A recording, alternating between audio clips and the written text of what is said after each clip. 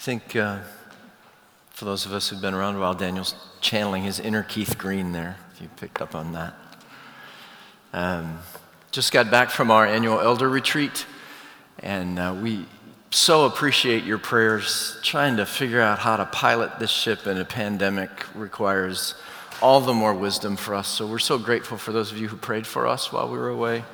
And also, I just want you to know that these men deeply love you. God has given them a really genuine love and care for you, and they are working really, really hard to try to shepherd you well through the church and through this season, and you'll be hearing more about that in the weeks to come, I'm sure. Let me encourage you to open your Bibles to Mark chapter 10. That's where we are in our study of the Gospel of Mark. And Jesus is continuing his journey towards Jerusalem and the cross, which at this point in the Gospel of Mark could just be months away. And we're about to see opposition is increasing for Jesus at this point in his time. Look at verse 1 with me. Jesus left there and went to the region of Judea and beyond the Jordan, and crowds gathered to him again and again, as was his custom. He taught them. Jesus, as we saw last week, is trying to be covert these days. He's trying to escape the crowds, focus on the training of the 12 disciples, not the crowds. But the crowds find him out, and Jesus has time for them. It's interesting what Mark brings out here. Jesus' response to the crowds, the way his compassion and care for the crowds is manifest, is teaching. Matthew points out that it was Jesus healing, but Mark wants us to be mindful that it's Jesus teaching that's an expression of his care for the crowds who follow him. And so this morning, the teaching that we're about to receive, honestly, it's a hard teaching, especially in our day, perhaps. But it is an expression of Jesus' care for us. Let me ask you, do you believe that? And you might be saying, well, wait, I don't even know what the teaching is yet. But does that really even matter? If it comes from Jesus on this focused, willful journey of his to the cross, where he will put the love of God for the likes of us on display for everyone to see, does it even really matter what his teaching is? Can you receive his teaching as his care for you, sight unseen? Surely the cross opens our hands to Jesus' teaching, even the hardest of ones, as his love for us. Right? And so there are two things you need to cling to this morning if this teaching is going to work for you. First is simply this: know that you are deeply loved by Jesus. And this teaching is an expression of his love for you. And secondly, you have to recognize that this teaching sits amidst Jesus' instruction on discipleship. This is part of what it means to follow Jesus. It's an expression of Jesus' call to discipleship. Remember back in chapter 8, just a couple pages earlier, Jesus said, when he called the crowd to him with his disciples, he said, if anyone would come after me, let him deny himself and take up his cross and follow me. Discipleship to Jesus is not easy. It will cost you suffering.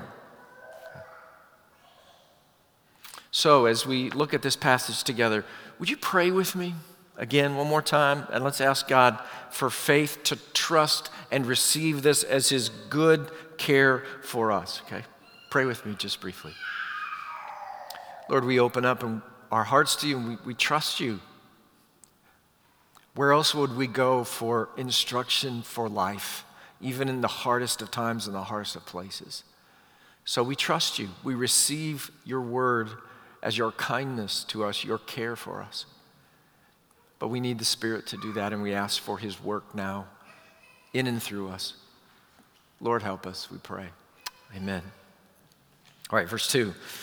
The Pharisees came up, and in order to test Jesus, they asked him this question: is it lawful for a man to divorce his wife? And the religious leaders, as Mark's been going along, they've been stalking Jesus, right? They pop up here and there and they question him. As it says here, they test him. And this time the test focuses on Jesus teaching on divorce.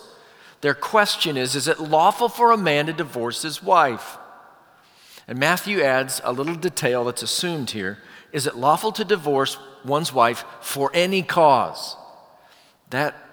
That seems to be the sense here. Is it lawful? Is it biblical for a husband to divorce his wife for any reason? That's the sense of their trap. Can you get a divorce for any cause? That should sound familiar.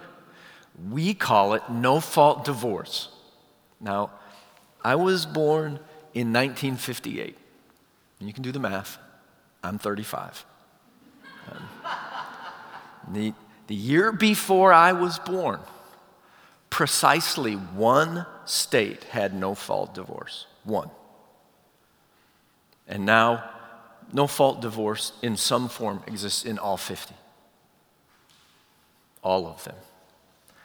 In the year 2000, at the end of his 40-year political career, Senator Patrick Moynihan said, the biggest change that I've seen is that the family structure has come apart all over the North Atlantic world. The change, he said, has occurred in historical instant, something that was not imaginable 40 years ago. He said that in 2000. You could imagine what he'd say now, 20 years after that statement. Now, as a case in point, a number of years ago, a law firm named Corey Fettman and Associates displayed this cutting-edge billboard in Chicago that had hot male bodies and female bodies on it, and emblazoned was this message: life's short, get a divorce. And due to the positive response to that ad campaign, they began selling merchandise with the same message emblazoned on it. For about $20, you can get a t-shirt with the same message. And that'd be a really sorry and sorrowful use of $20. Or consider this Christian counselor's advice. God made marriage for people. He didn't make people for marriage. He provided marriage so that people could enjoy each other to the fullest. I say if you have two people that are not thriving healthily in a situation, I say remove the marriage. This is a Christian counselor. And I'm thinking, if that were the case, who would still be married? I mean, who hasn't been in a time in their marriage where they weren't thriving healthily for a season?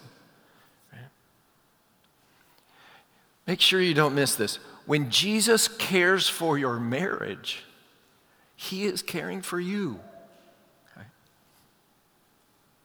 And we're about to see that. What Jesus is about to teach us is of the utmost importance for us in our day. But remember, the Pharisees are using this debate to set a trap for Jesus.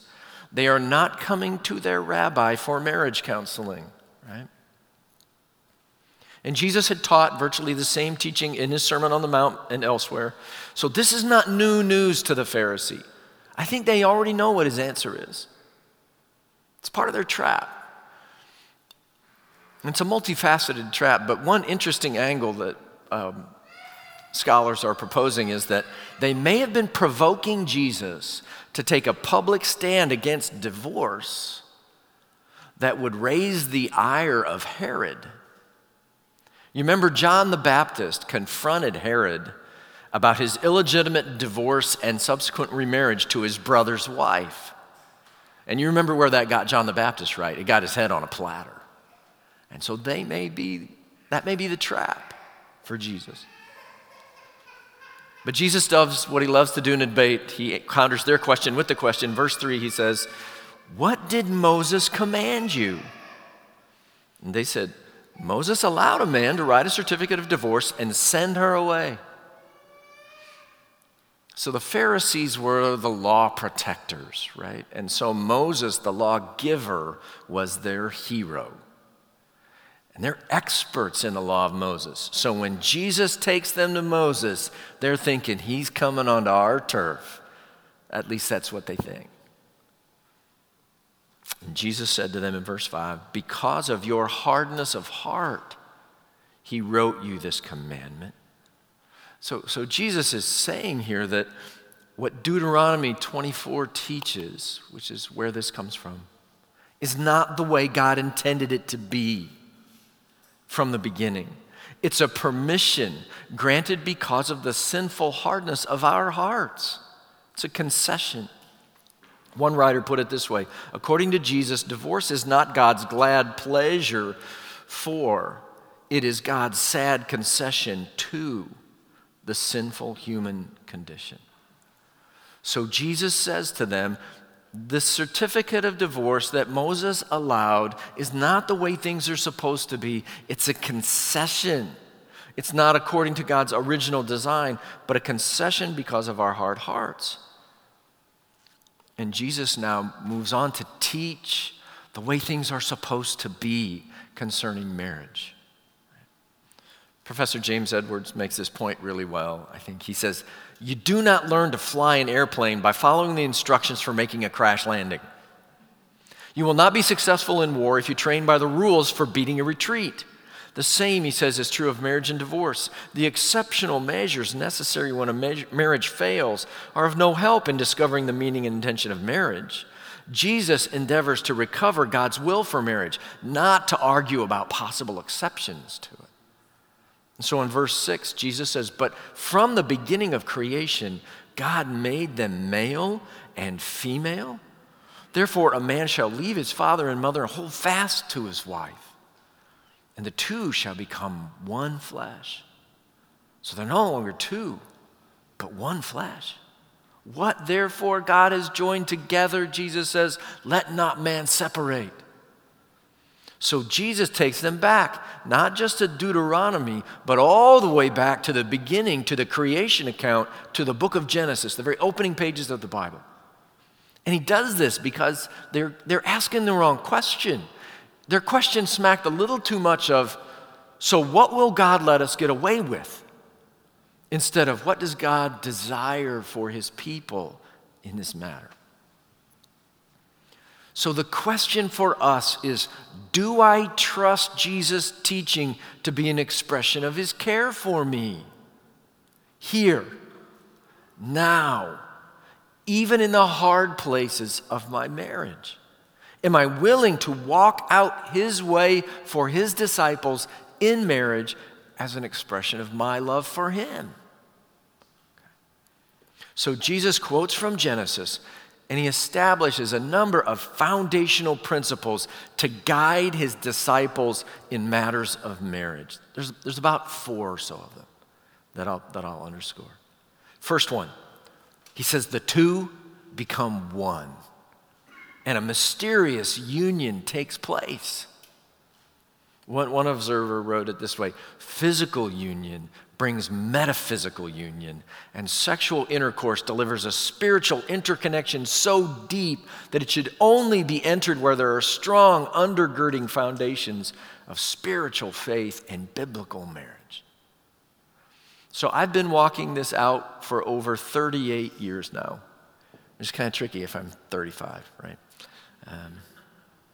And this is still a mystery to me. I am for her, and she is for me.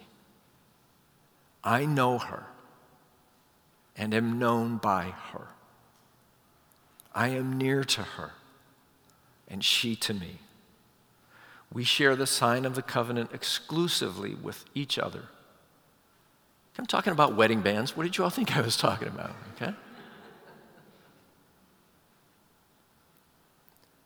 And the two become one. A mysterious union takes place. A third entity is brought into being. And to fracture that union is a great sorrow. C.S. Lewis captures the sense of it when he says, Christians all regard divorce as something like cutting up a body, as a kind of surgical operation. Some of them think the operation is so violent that it cannot be done at all. Others admit it as a desperate remedy in extreme cases. They are all agreed that it is more like having both your legs cut off than it is dissolving a business partnership or even deserting a regiment. And the two become one, Jesus says. The second thing I'll point out to you is that he says this is a union between a man and a woman. This is God's design from the beginning, that they should be male and female. Professor Dale Bruner has a beautiful way of saying things, and I'll cite him a couple of times here. He says, if God had supremely intended solitary life, God would have created humans one by one. If God had intended polygamous life, God would have created one man and several women. If God had intended homosexual life, God would have made two men or two women. But that God intended monogamous heterosexual life is shown by God's creation of one man and one woman. So homosexual marriage, though increasingly legal in our land, is something other than marriage that the Bible describes. Something other than marriage as God created it and as Jesus taught it. So what does that mean for you or for your friends if there's someone who has a leaning towards a same-sex attraction? Well, you need to know that same-sex marriage is not welcomed here. Okay? But you are. Okay? You are, if this is your leaning. You are welcome here. Along with people who are tempted to be polygamous or polyandrous or fornicators or pornographers or whatever our bent, right? We are all repenting sinners, as Martin Luther referred to us. And so you will be welcomed and loved here as we follow Jesus' way together. But if you're dealing honestly with Jesus' teaching here, plainly, he understands marriage to be between a man and a woman. Right? A third thing that becomes clear is that he believes this is God's work.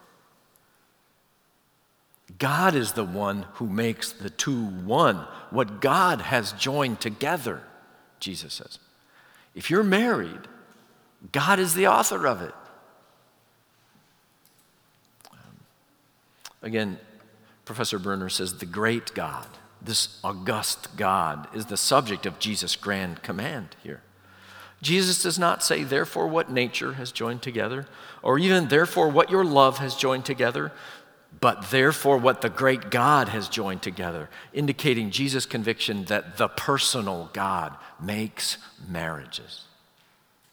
And clearly, Jesus sees marriage as God's work.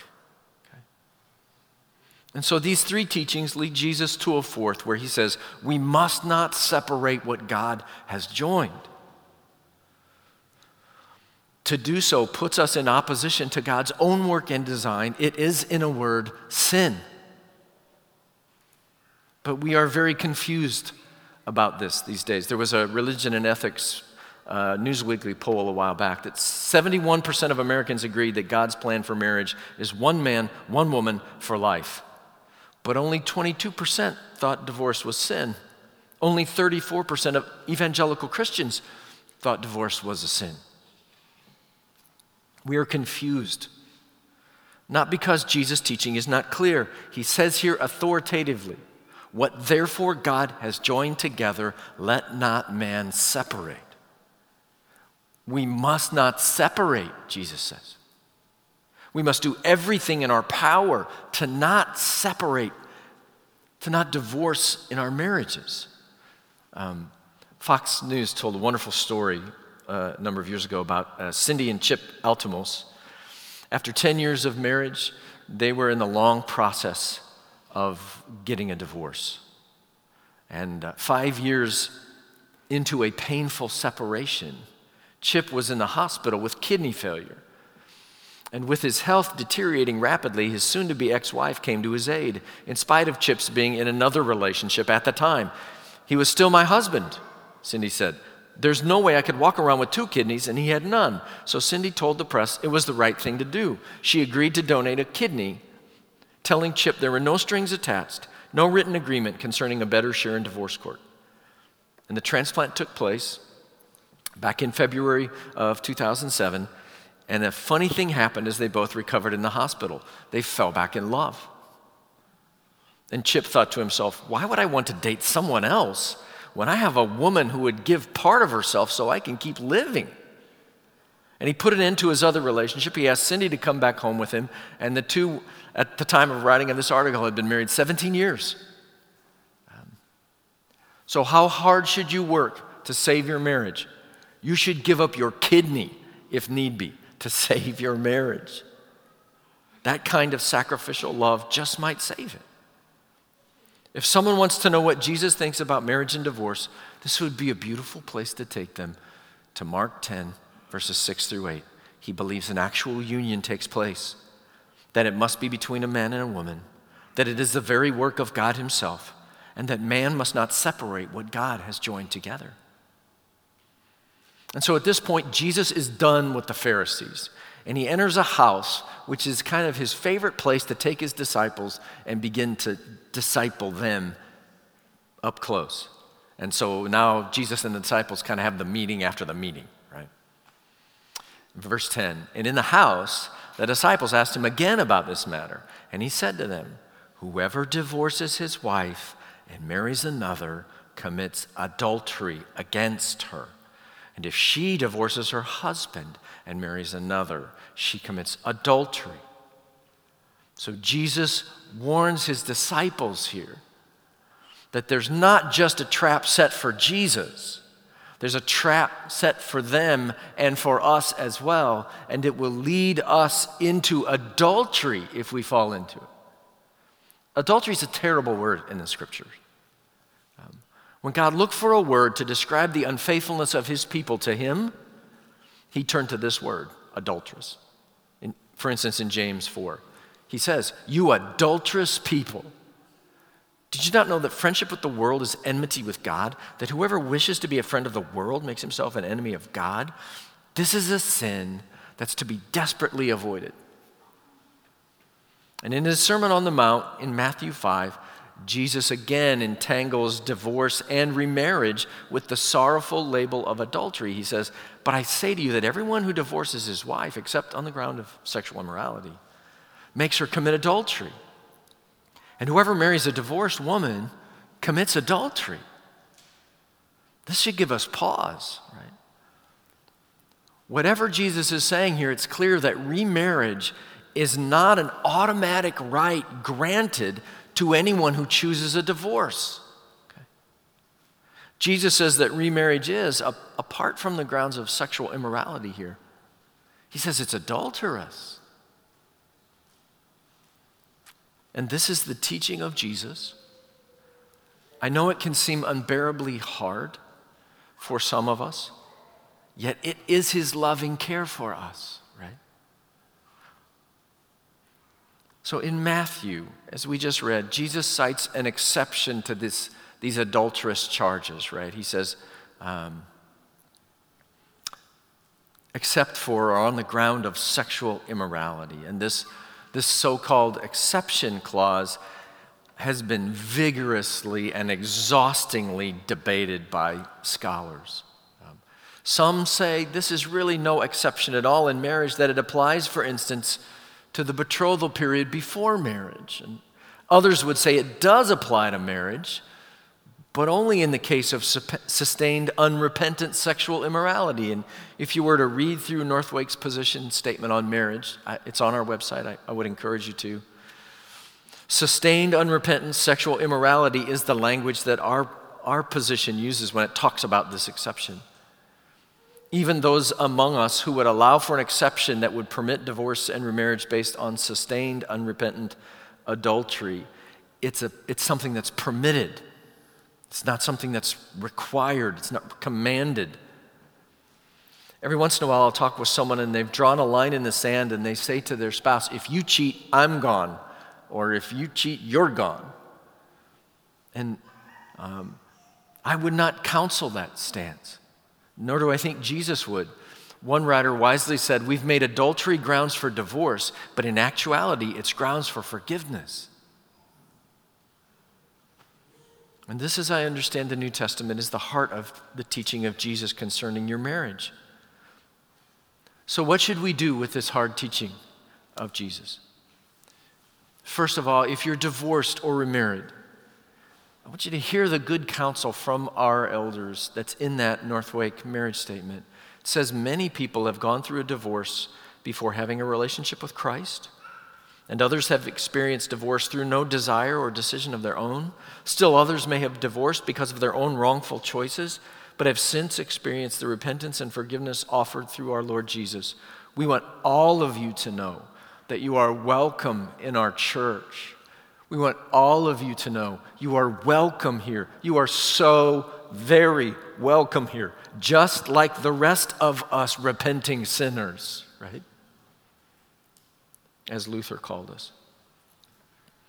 And then that same policy addresses those who are remarried. It says you can honor Christ by repenting of any and all past sins related to your previous marriage, divorce, and remarriage.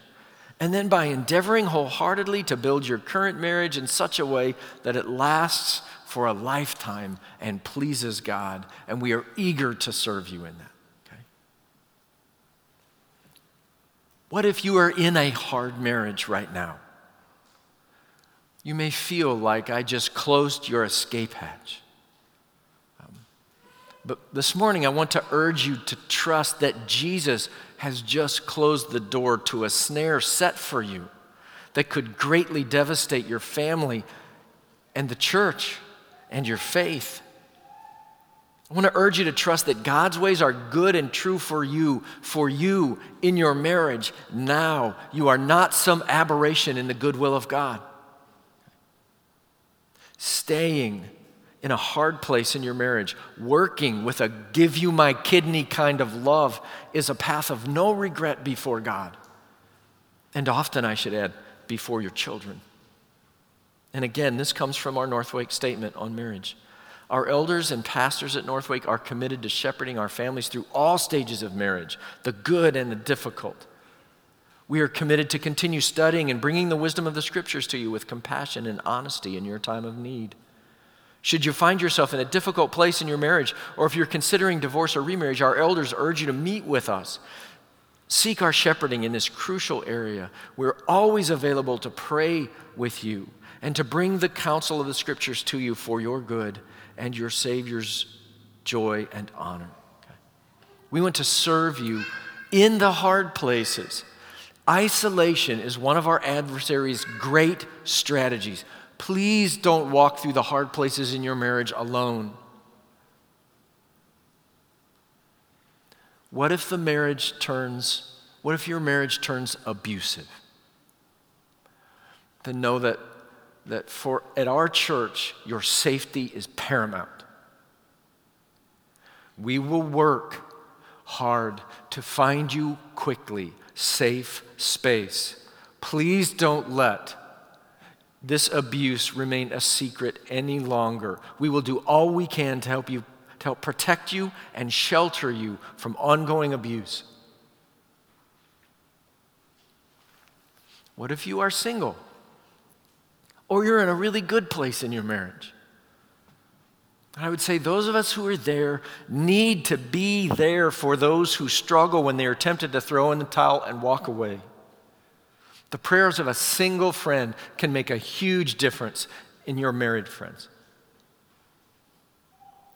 We need to listen well. We need to encourage them to trust Christ, and we need to pray. We need to walk with them through the hard times. We cannot let them walk through the hard times alone.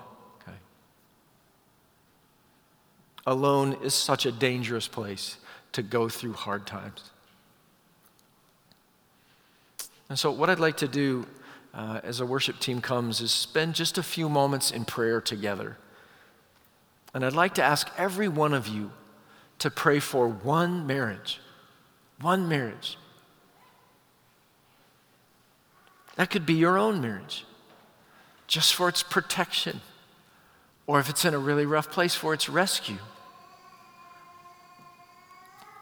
Or it could be someone in your family, your children, your parents, a brother or a sister.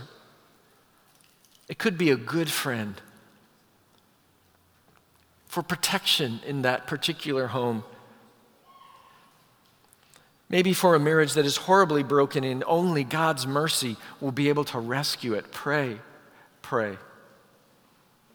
And so let's just take a moment before we worship God in song and close our time together. Now let's pray. Would you pray? God's probably already prompted you. You know who to pray for. And feel free to pray with whoever you came with today, if you want to pray aloud together there, or just to pray silently where you are. And let's pray the mercy of God into the marriages of the people that we love.